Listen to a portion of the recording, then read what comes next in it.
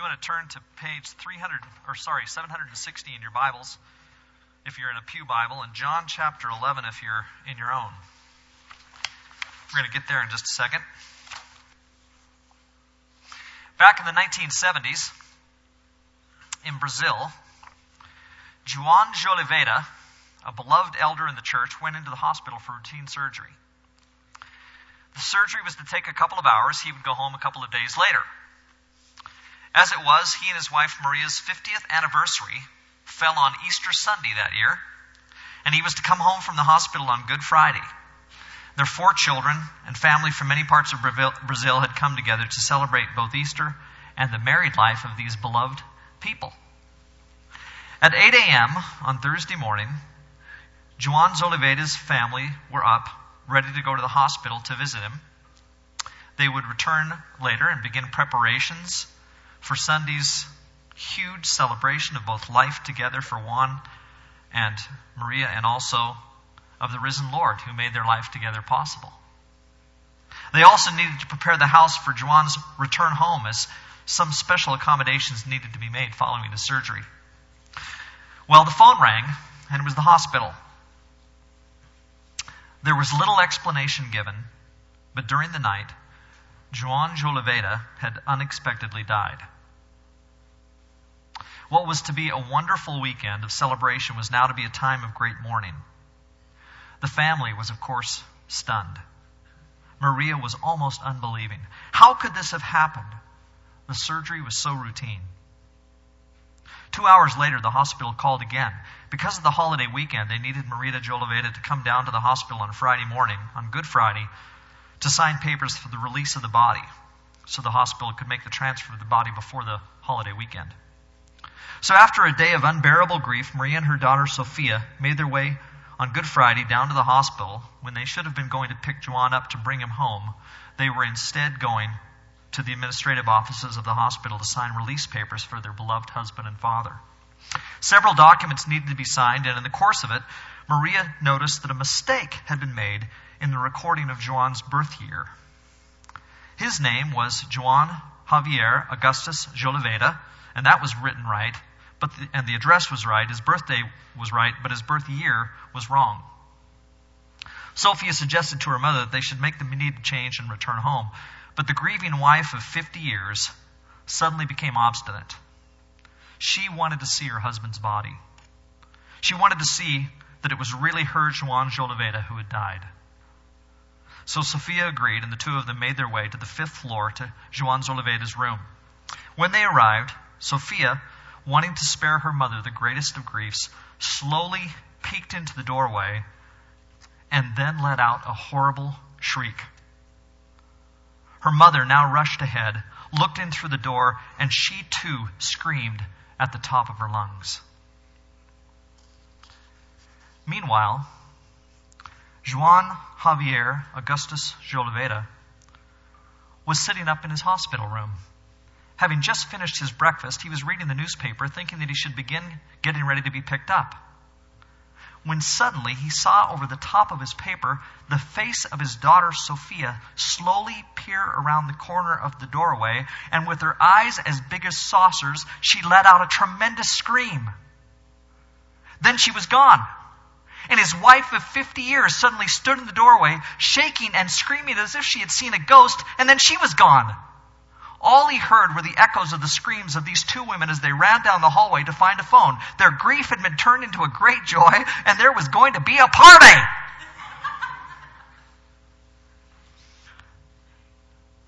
And he knew nothing of it. And they thought they knew all of it. And suddenly, the grief that they had experienced for the last couple of days completely transformed. Because a mistake had been made. And it was not that João de Oliveira who had died. And the birth year was right for the fellow who died. And all the other information was wrong.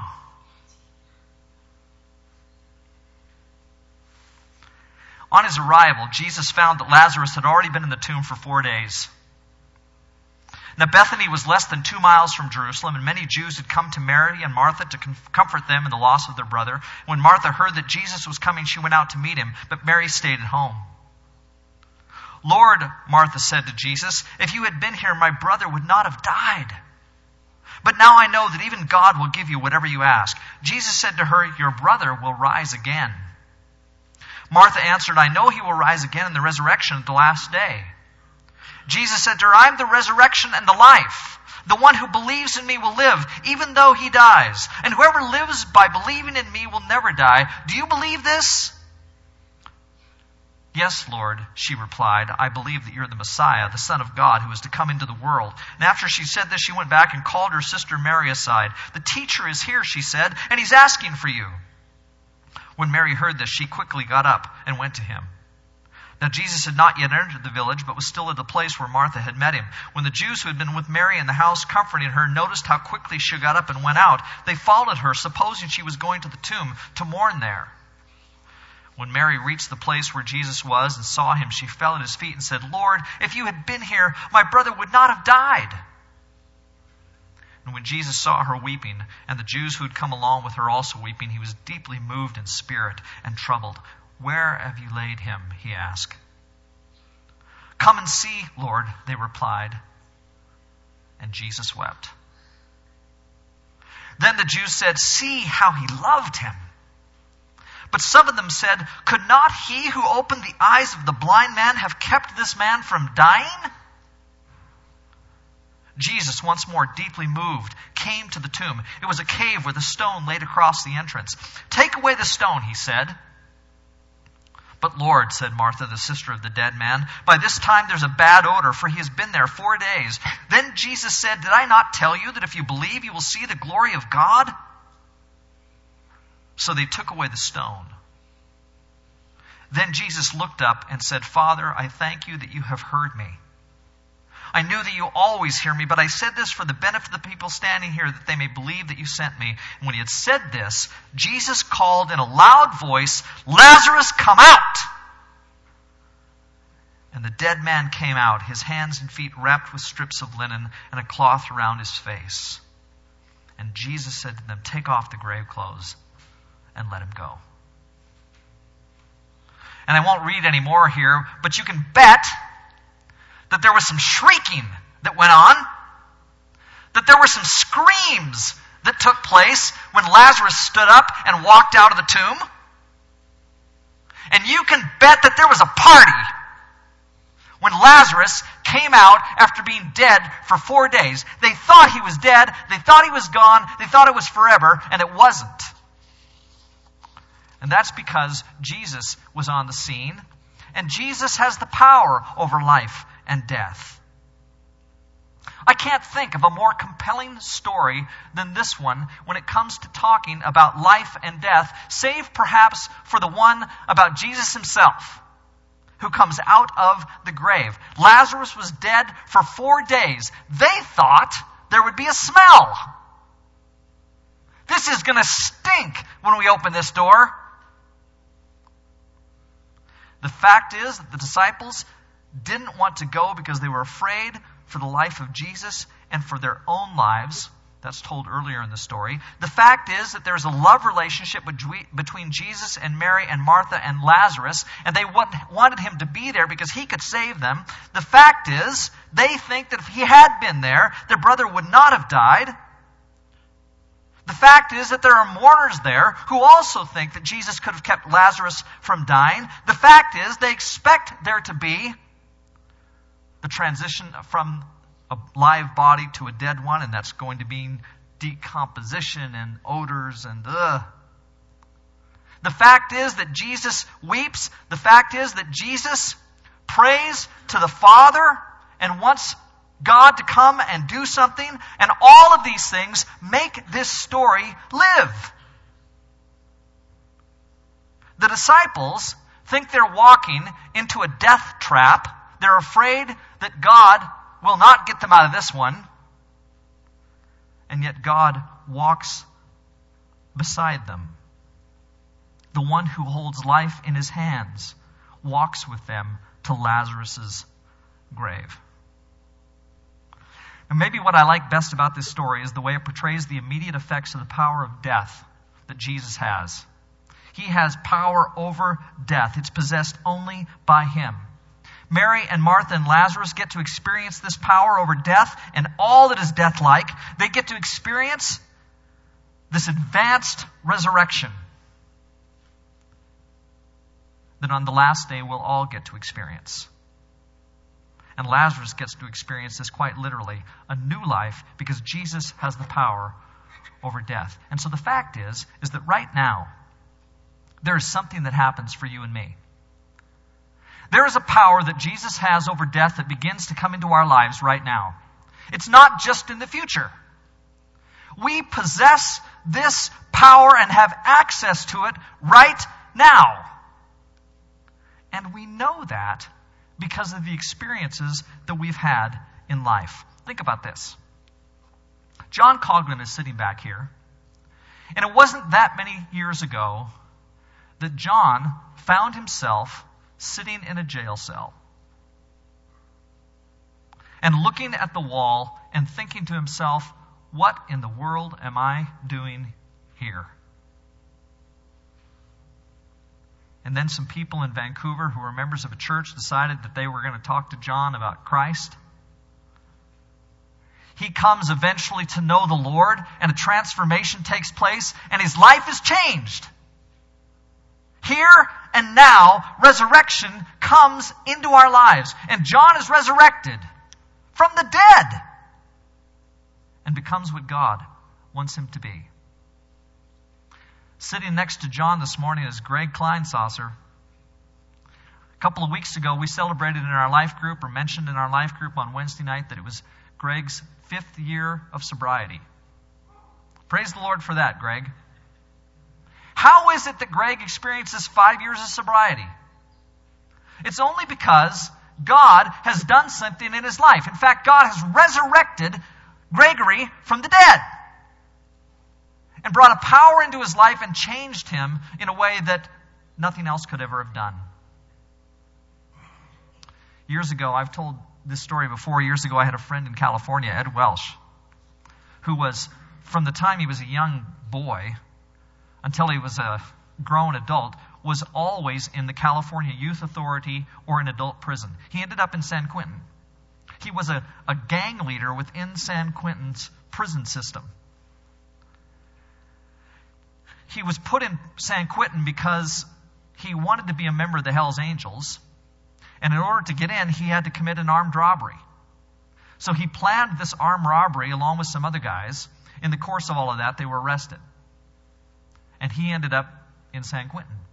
When he finally gets out, he finds himself living next to Dennis and Karen Baker, who were members of the Church of Christ in Long Beach, where I worked.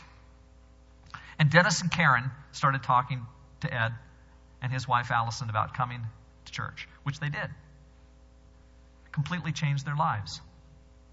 And Ed's life went from constant presence in the penal system in California to being what God wanted him to be. And today, after years of visiting youth in the California Youth Authority system, Ed is now in charge of all of the volunteers that go into the California youth system and visit those children that are in prison.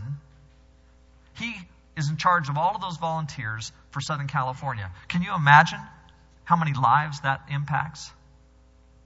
And it's because Jesus, even now, raises people from the dead. He changes lives. And the power over death is affirmed so strongly when Jesus raises us from the dead even now. Now lives are changed. Now transformation takes place. Criminals become saints. Alcoholics become healers. Walking dead men live and bring life to others. Time and again, figurative, symbolic grave clothes are removed, and new men and women come out of their tombs. They were dead. And they come out alive after living lives of heartbreak and agony and oppression and pain and sin. And when our church feeds a homeless person, a life is changed. At least that's what we hope, because God has the power to do that. And when we give money to the poor, when we visit a brother or sister whose legs have been broken, when we support a student in Africa who otherwise could not go to school, we bring the new life of Jesus into these people's lives now. And when a sinner, mired in guilt, in brokenness, under the oppressive weight of having chosen so many times the wrong path, is set free by the blood of the Lamb, the newness of life bursts forth, and the power of resurrection over death is experienced again. And it happens here, it happens now. And then there's the not yet. We are like an expectant couple who's received the news that a new life is on the way, that a child is already here. But there lies in front of us 9 months of waiting for one of the ultimate joys of life. And in the meantime, there's excitement, and already things are changing. And so there's a now, or a present. We know this baby's coming, but there's a not yet when the full expectation is fulfilled. We're like the parents of a 5-year-old who can see their young one is becoming something, or he is an inquisitive, learning, fun human being to be around, but one day you will know him or her as an adult. And those of you who are parents, older parents, you know exactly what I'm talking about. Your kids don't stay children. They get older and you get to know them as adults. And then your relationship changes. It changes into something wonderful and deep and interactive in a way that it can't be with a 5-year-old. Or we're like those who have just discovered they're going to get an income tax refund. It's coming. We begin to plan for what we will buy. Happy to know the refund is all but on the way, but we know that Revenue Canada hasn't quite sent the check. Or, boo, we're like the season ticket holders for a hockey team with which I am acquainted, thrilled to finally receive the blessing of entering into a rebuilding phase and knowing that a number 1 pick and ultimately the playoffs lies somewhere off in the future. But for now, we have to look at his name on the back of a black jersey with a penguin on it. And so there is this not yet sense about us in Jesus Christ. We know that something is still to come. Sometimes today, even Christians, especially the young, want to speak only about things like social justice, the power of Christianity to change the world. Social justice is a wonderful thing for which we work. I love the fact that we minister to the poor and the homeless the way we do. I love the fact that we have a chance to change lives even now. God changed my life. And I'm grateful for that. But is that all there is? Is that all there is, church? No. That works for the young, I suppose. When their lives are full and death seems so far away, I can see why they'd want to talk about ministering to the poor and all the things that we get to do for Christ that will minister to others. I can see all of that. But I am 54, headed for 84.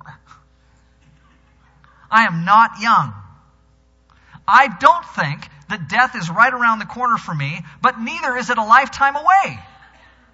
And I have now lived long enough that I have seen many people die and leave this life whom I've loved. And resurrection from the dead, the fact is, speaks way loudly to me now than it does to someone who's 24. Have you ever thought about the fact that Lazarus had to die again? Lazarus had to die again. Have you ever wondered what he was thinking as life was drawing to a close? The second time? Not only had Lazarus been saved once by Jesus, but then experienced the fact of Jesus' own resurrection. So Lazarus dies, he goes into the tomb, and then comes out of the tomb, and then a short time later sees Jesus die and go into the tomb, and then come out of the tomb. Can you imagine, years down the road, Lazarus is now on his deathbed for the second time. And everybody around him, they might be grieving. But come on, do you think he is? He's already gone through this once. He knows what this is all about. He experienced it once in his own life. He saw it in Jesus. And now he's thinking, I get to do this again. That's exciting. To think that God works in his life. There was no fear in his heart the second time around. He had seen and experienced this before. I've told the story before about a friend of mine, Mark Whitty, who was 26 years old when I met him. He moved to Victoria in 1992. Was not a Christian. His parents were Christians. Charlie and Marge. And he came out from Ontario. They still lived back on Manitoulin Island. He came out and didn't know anybody in Victoria, so we got to befriend him. His parents sent him down to the church basically and said, go down there and meet some of those nice young people at the church. So he did. Got to know him there. A couple of months later, brought his girlfriend out, Cindy. And they'd been living together for a while in Ontario. She comes out, and now Mark and Cindy are living together in Victoria. But he started to develop a relationship with the church while he was there, and it was a good one. And after a while, Mark was baptized into Christ, and Cindy was baptized into Christ.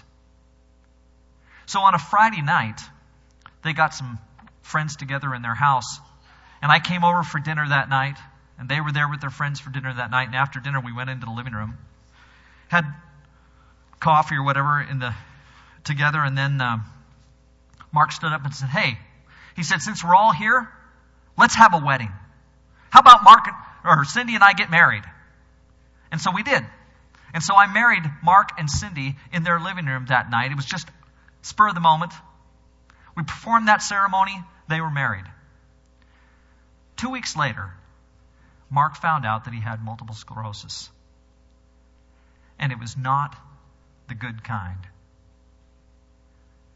And they knew that it wouldn't be long until his body would begin to break down and he would find himself in a wheelchair. In the meantime, Mark decided that he wanted to become the person who took over at church for orchestrating, organizing the servers on Sunday morning. So he did that. Organized everybody. Did that for a couple of years. I can remember how sad he was when a mistake would be made. Or if he missed something, he didn't get the right person in the right spot or whatever, how sad he was when that happened. Because worship for him was so real. I remember how he prayed. How sincere he was when he prayed to God. And Mark, in terms of his illness, he never blamed God. He never got angry. He never expressed any kind of harsh words. Never used his condition as any kind of excuse. Didn't crave pity. Instead, he was just the best father to his 2 girls that he could possibly be. The best husband to Cindy that he could possibly be. He typically enjoyed life every day. Laughed at himself. Loved to tell the story about the time that when he was living in a place because he couldn't care for himself any longer, and there were workers there who would take care of him, and it was Christmas time, and Mark was lying in bed, but he had to get up and go to the commode, so he gets up and he goes, and one of the workers wrapped a blanket around him while he goes to the commode, so he's sitting on the commode with the blanket around him, and the worker leaves the room and goes down the hall, and then as he's down the hall, after a while, he heard some singing. He went back to the room, and carolers had come into the hospital because it was Christmas time, and they'd gone into Mark's room. And the worker goes in, and Mark is sitting on the commode with a blanket wrapped around him. Big smile on his face as all the carolers are singing around him. And he enjoyed telling that story. Well, as his days came to a close, it was a Sunday morning. Mark seemed to have only moments left. Mike, his brother, his sister Donna, Charlie and Marjorie, his parents, were all around him. And they noticed that Mark had a smile on his lips. And Mike, his brother, sensing that something otherworldly was taking place with Mark, in a moment of illumination, said to his brother, "Is it beautiful?" And Mark suddenly moved. At this point, he couldn't talk. He couldn't walk. He could barely move. But Mark suddenly moved as if to sit up. And he looked at his brother, laid back down with a smile on his face, and 5 seconds later left this life to be with the Lord. Folks, the life that Jesus gives to us is beautiful. And what we will have one day with Christ is glorious.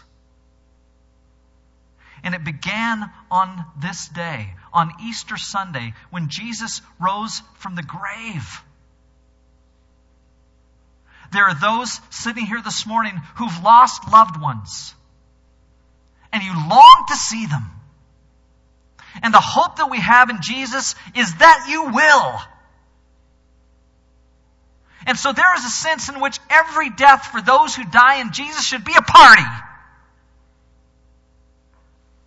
We should be excited about the transition we make. God transforms us now, and there is a not yet in which He will transform us again. And we will be with Him forever and know the joy that is only in Christ Jesus. Amen. That's the day that we celebrate today, the resurrection of the Christ. Let's pray. Holy Father, we thank you today that Jesus rose from the dead. We thank you that the power over death is His. And we see it now, God, in the ways in which you transform lives, and we experience life, new life, right here, now. But we know there's this time coming for all of us. 100%, we heard today already. And for those of us who die in Christ, there is this wonderful, glorious joy that can be ours in Jesus as we come to you, Lord Jesus, as our Savior. We praise you, God, today for the resurrection from the dead. It's through Christ we pray. Amen.